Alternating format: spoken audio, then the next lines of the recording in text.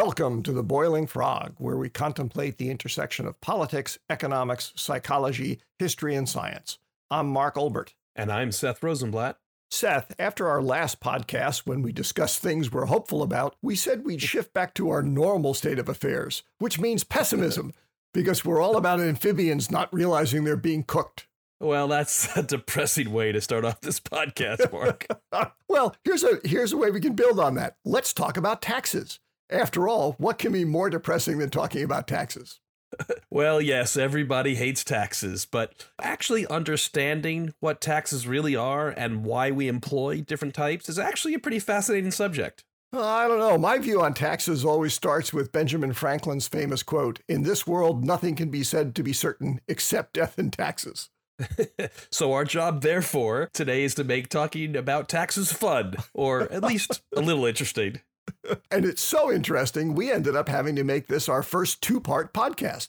We'll start by exploring the various types of taxes that exist, who levies them and who pays them, and the characteristics of each. It's important to note that each kind of tax has its pros and cons, which have nothing to do with what people think of as the main issue about any tax, which is always the discussion about how high the tax rate is. In our next podcast, we'll get into the impact of differing tax rates, how we got to our current system, and discuss some of the sometimes unanticipated consequences of the tax policy choices that we make. But before we get into the details of the various types of taxes, I think we should spend a minute talking about something even more basic.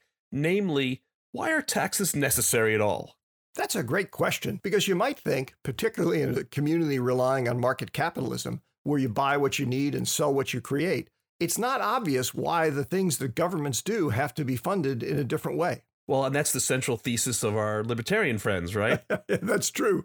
The key thing to keep in mind about any tax system is that they're never designed from scratch. They just grow and evolve over time as communities, their economic power, and their needs change. We'll talk more about that in the second part of this podcast. That said, we need to remember what you and I discussed in our very first podcast, which is that laissez-faire economics doesn't always work on its own, and certainly not in all situations. Because there are public goods, externalities, natural monopolies, structural unemployment, as well as the need to minimize the friction in the movement of information, capital, and labor. So some kind of central authority is required to administer rules and to make the relevant investments to make capitalism more efficient. And that authority needs resources to do its job. And that's where taxes come in. And also, as we discussed, there are certain types of investments that are beyond the scope of, or at least lack an incentive by, privately owned organizations. And by having the government pursue these investments, at least in the early stages, that opens doors that would otherwise remain closed. The internet that we're using right now to record this podcast being a perfect example of that. That's right. So it's easy for most rational people to agree that we need taxes of some sort. But political discussions around taxes tend to be very reductive. Good versus bad, high versus low, etc. We really need to get into the nuances of the many different ways government entities can take our money if we're to have any kind of rational discussion about taxes. So let's start off by talking about who taxes whom, the taxing authorities and the taxable entities, because it's a bit complicated and we tend to ignore these complications when discussing tax policy. Like we said in the intro, these aren't designed systems, but instead evolved over time as community and political needs changed. In the U.S., that evolution has also been significantly impacted by our federalist system, which divvies up public responsibilities across different levels of government. And that makes it fairly complicated. There are a number of taxing authorities. I mean, the first we think of course, is the federal government. Although it's worth reminding our American listeners that other parts of the world have a level above even national governments that can also create taxes.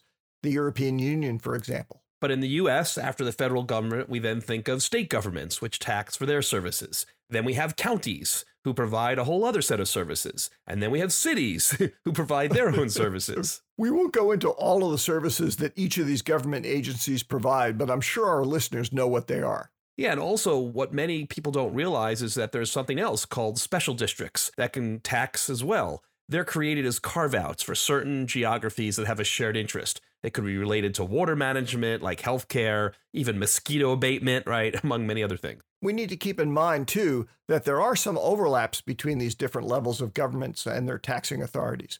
For example, cities, counties, states, and the federal government each can and do provide public parks. Yeah, and lastly, there are organizations that require us to pay fees for belonging to them, which sure look and feel like taxes, but they're not technically taxes. And these include organizations like homeowners associations. They also include things like sewer treatment systems, although communities tend to require you to join those if you want to live in a certain area, whereas living in a community with an HOA is purely voluntary. So now let's briefly review who and what gets taxed. As a general rule, we think of all residents within a jurisdiction will be the ones affected by a tax levied by the government agency in charge of that jurisdiction. But it's often not that simple. Depending on the tax, it could be people who live there, people who work there, or people who buy stuff there. For example, if you live in one state but work in another, there often are particular rules about which entity can tax you. And another big example is sales taxes, where it's paid by the person doing the transaction based on where the transaction takes place, not necessarily where they live. There are some taxes which specifically target people that don't live in the jurisdiction of the taxing agency. The most common example of those are hotel taxes, which is why hotel taxes are so popular among elected leaders. They're taxing people who can't vote against them.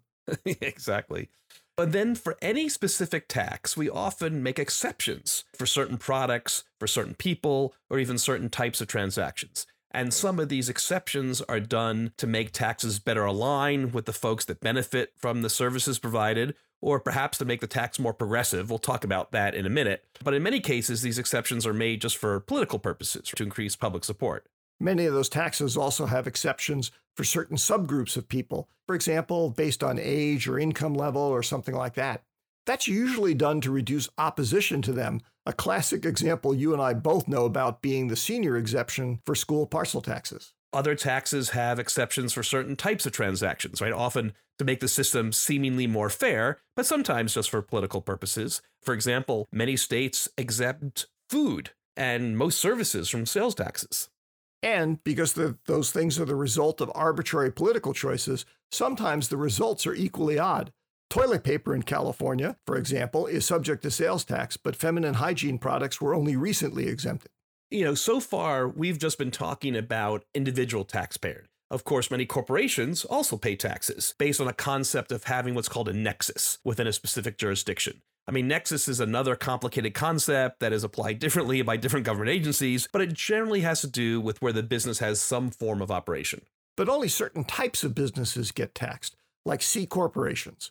Others, like partnerships and limited liability companies, LLCs, pass their income through to their owners, who then pay the taxes. And that's why Ronald Reagan famously argued that there shouldn't be corporate taxes at all, because it's a form of double taxation. The corporation gets taxed on their income, and then shareholders get taxed on their dividends and capital gains from that corporation. Yeah, I got to say, I'm well aware of that argument, and I've always found it at least a little bit bogus. We give corporations rights as if they were individuals, so why should they be exempt from paying taxes that individuals also have to pay?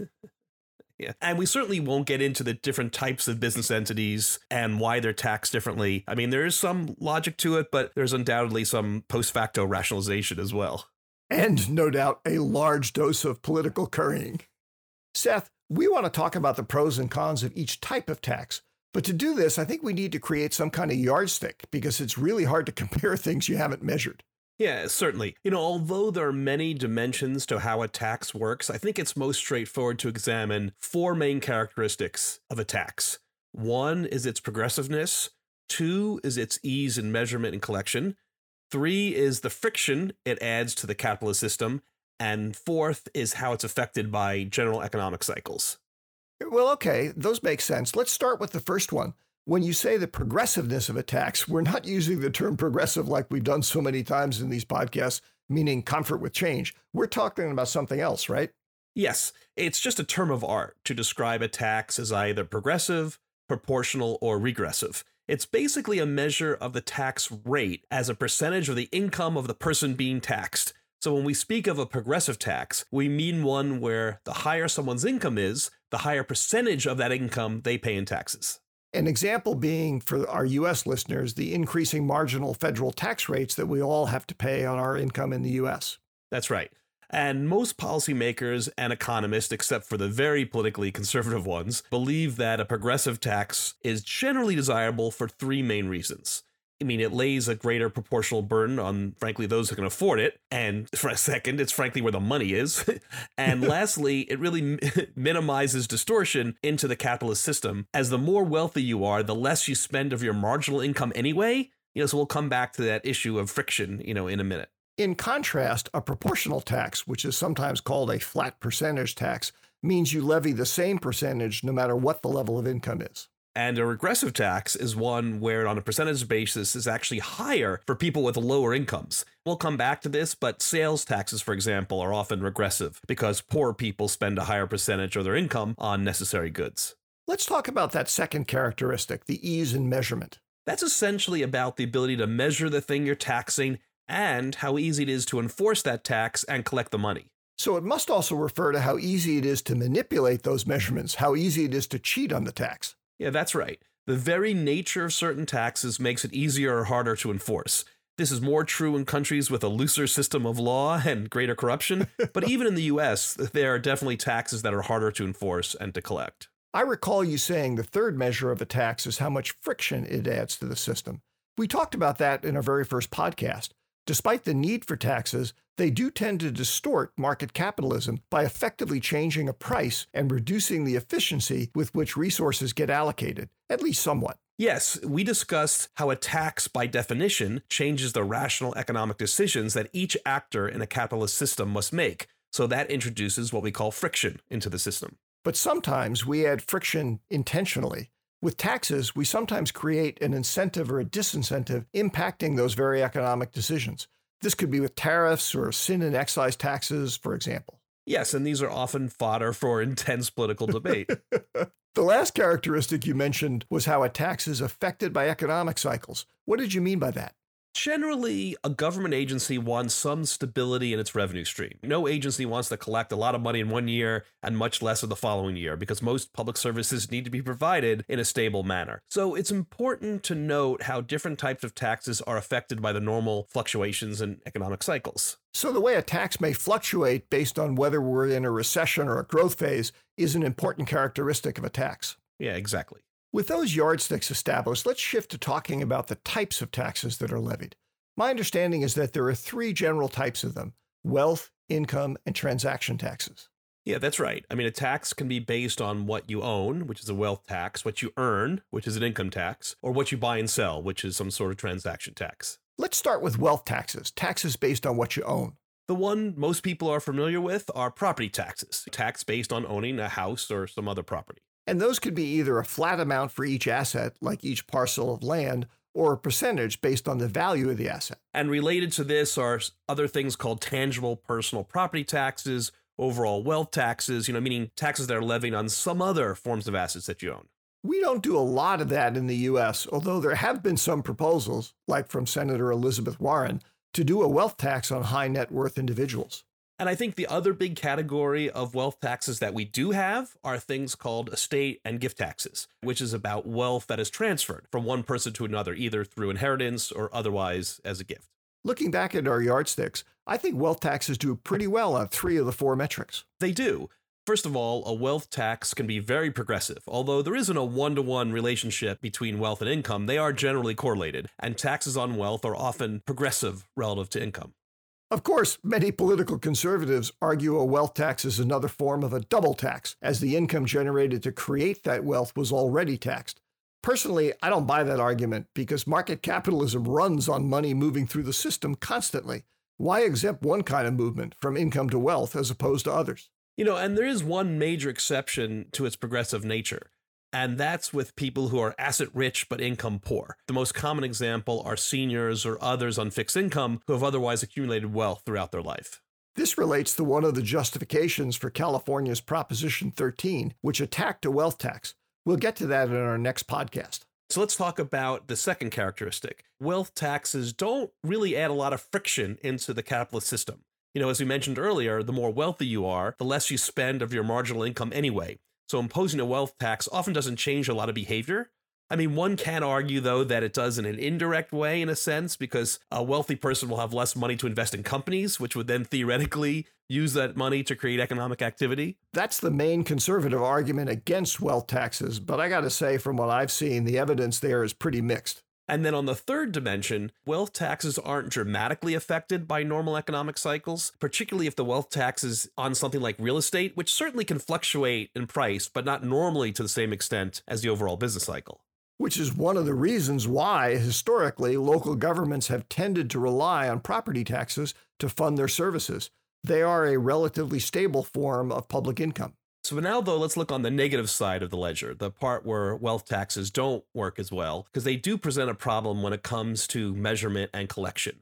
Because the measurements of one's wealth can vary a lot depending on a number of factors, like what do we do when the stock market fluctuates, right? Do we tax people on unrealized gains? Also, some assets are inherently hard to measure, particularly illiquid ones. Wealth measurement is also subject to lots of manipulation, as Donald Trump has so vividly shown us. Or, as we'll talk about when we discuss Prop 13, by the electorate simply decreeing that the value only gets measured based on specific events, like the sale of a property. So when it comes to proposals like Elizabeth Warren's wealth tax, it can make a lot of sense on a few of the dimensions we talk about, but there are valid concerns that would have just give a lot of incentive for cheating, particularly among the very rich who have the resources to hide assets or put them in forms that are difficult to measure. It seems like the least problematic wealth tax is one based on real estate because, at least if there are appraisal requirements, the tax values don't tend to fluctuate wildly from year to year. Which is another reason why the wealth tax that affects most of us are property taxes. Let's move on to everyone's favorite, if I can use that term, income taxes, a tax based on what you earn.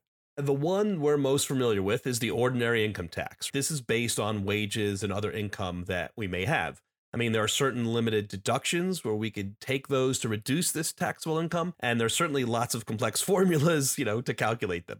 Which is why tax season is such a pain for most of us, because it's not that simple. Although those complications, I have to admit, are generally the result of legislative bodies tinkering with the politics of who pays what on what kind of income, done, as is often the case in politics, to curry political favor. And there are other types of individual income taxes as well, right? Such as what we earn from investments. And often there are different rates and different rules for these, such as for dividends and capital gains. What about businesses, though? Well, they also pay a form of income tax for the ones that are subject to tax, as we discussed. And they pay it similar in concept to the personal income tax, but businesses often have many more deductions they can use. Generally, most of their expenses count as deductions for tax purposes. So they're paying taxes on their net income. Although there are also very complicated rules that businesses have to do to calculate their taxable net income, which actually can differ somewhat from their accounting net income. There are also business income taxes on what are called windfall profits. These are essentially a special income tax on a sudden windfall gain to a particular company or industry, often as the result of some kind of geopolitical disturbance, a war, or natural disaster that creates unusual spikes in demand or interruptions to supply. The classic example of windfall profits taxes are those that get levied from time to time against oil and gas companies for many of those reasons. And the last big category of income taxes are payroll taxes. These are specific taxes paid by both employers and employees on the amounts paid in wages. In the U.S., you may be most familiar with Social Security, Medicare, and disability taxes like being deducted from your paychecks. Looking back to our four metrics again, it seems to me that income taxes present more of a mixed bag than wealth taxes did. On the positive side, income taxes have the potential to be progressive, right? As we mentioned earlier, if they have increasing marginal rates like we have in the U.S. But there's an exception here, too. Some payroll taxes are actually regressive, as they are capped at a certain level of income. Social Security taxes in the U.S. are a great example of this. And when it comes to measurement and collection, income taxes also fare pretty well. I mean, of course, income can be hidden and some transactions are done, off the books. But generally speaking, we have a pretty good idea what these numbers are and collect the tax on them. And there's a burden on companies to, report both of these. Specifically, items like payroll taxes are pretty easy to collect as they're done through a system that businesses must use and abide by if they expect to be allowed to continue to operate. But with income taxes, there can be, and there certainly is some manipulation, particularly around capital gains and corporate expenses and other items where the accounting is sort of a bit fuzzy, right? When I was a corporate financial analyst, it seemed like about 70% of my job was creating fuzziness by assisting the tax experts in crafting clever ways to minimize taxes within the scope of the law. Because it's essentially impossible to audit everyone, companies and wealthy individuals who can hire experts often get away with quite a bit. Now, moving on to another characteristic when it comes to introducing friction into the system, this one is open to a lot of economic and political debate. It largely depends on the level of the tax itself. At most normal levels, an income tax introduces a relatively small distortion into the pricing system. People still have an incentive to work, but if an income tax gets high enough, it could create a disincentive to work or an incentive to cheat. But probably where income taxes fare the worst in our analysis is when it comes to how they're affected by economic cycles. In good economic times, more people work and earn money, and companies earn higher profits. In recessions, more people are unemployed, companies make less profits. So this is definitely the most cyclical form of tax revenue for governments. Let's move to the third category, transaction taxes, which are levies based on what you buy and sell. The most common and well-known are sales taxes, a tax based on a transaction of a final product or service. But as we mentioned earlier, there are many rules about what items are taxed and what items aren't, and the rules vary widely by state. For example, in the U.S., most services are exempt for frankly historical reasons that don't necessarily make much sense anymore. And there's a related type of transaction tax, which we don't use in the U.S., it's more common in other countries, and that's the value-added tax, or the VAT, which is a tax on goods and services that is levied at each stage of the supply chain where value is added, from the initial production to the point of sale. And that contrasts to a pure sales tax, which is only levied upon the final sale to a customer. There are also sales taxes targeted at specific goods or services, like the hotel taxes we mentioned earlier. There are also luxury taxes designed to be on items considered kind of non-essential or for the ultra-wealthy, but also these aren't very common in the U.S. Let's also not forget sin taxes, which are levies on certain items, like cigarettes and alcohol, to raise money and deal with the externalities of such sales, like the community cost of treating ill people, as well as to create a disincentive to consume the products. These sometimes come in the form of what we call excise taxes, which are sales taxes often based on quantity and not price. It applies to things like alcohol and gasoline in particular. There are also transactional taxes called gross receipts taxes. These are essentially both an income tax and a transaction tax because they are levied against the total sales of a company, not its net income. And at least in the US, most of these transaction taxes are implemented on a state or local level. Like on the US federal level, we don't have a national sales tax, but we tend to debate tariffs, which are taxes on imported goods, either as a percentage of their cost or as a flat amount. They're generally imposed to restrict imports and often to protect a domestic industry, although most economists would argue that they have a net negative impact on the broader economy, or certainly in the long run. Lastly, there are also government fees, which aren't taxes per se, but sure look and feel like taxes to the average individual. They too tend to be transaction-based, but they're conditional, meaning they only apply to certain services and certain people. We're talking about things like highway tolls, fees to get a driver's license, potentially utility costs in some jurisdictions, et cetera. Looking back at our metrics, transaction taxes seem to be among the most easily and accurately measured and collected taxes. Like income taxes, some transactions can be done outside of the eyes of taxing agencies, but at least in most developed countries, this isn't a major concern. But transaction taxes do fall short on the other three yardsticks. For one thing, transaction taxes are generally strongly affected by economic cycles. As more or less things get bought, more or less tax gets collected. And also transaction taxes introduce a lot of friction into capitalism as they directly change the price of a good or service and therefore change the calculus that a buyer or seller needs to make. That's definitely true for tariffs, which are often high as a percentage of transaction value when compared to a normal sales tax. But sometimes there's another value being generated, at least for some, because it could be desirable to the community, or at least a subset of that community, to create this incentive or disincentive on goods being produced and sold within the community. That's why you often see these type of taxes levied on foreign goods, or ones like alcohol and cigarettes that the community wishes were less frequently consumed, or on products that have significant externalities, like gasoline.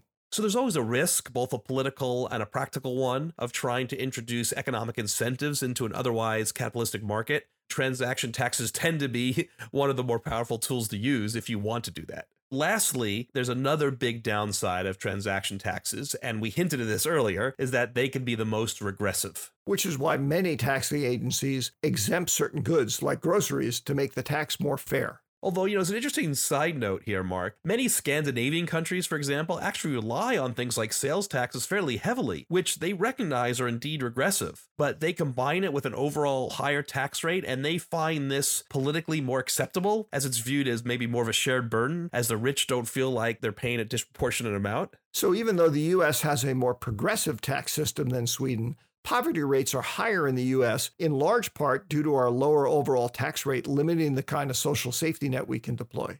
Yes, Sweden's choice is to be okay with a regressive tax system if the overall rate is higher, to then pay for greater public services, which clearly impact lower income people more. I have to say, this has been a lot more interesting than I thought it would be. But I think we should end it here so we don't wear out our welcome and keep people interested in tuning back in to hear more about the implications of tax policy in our next podcast. Fair enough. But at least let's summarize a few of the key takeaways to remember before turning to our next discussion. First of all, we need to remember that debates about taxes must start with discussing public goods, meaning what are we trying to accomplish as a community? Tax debates can then be focused on deciding how to fund those community programs. The problem is that most discussions around taxes revolve around false binary choices. I mean, we'll get into more nuances on that and a big case study in the next podcast. We also need to keep in mind taxes are not monolithic. There are a variety of them, all with different effects and trade-offs, so we have to adopt a portfolio perspective in our discussions of them, always remembering there will always be interest groups opposed to or supportive of any particular element of the portfolio.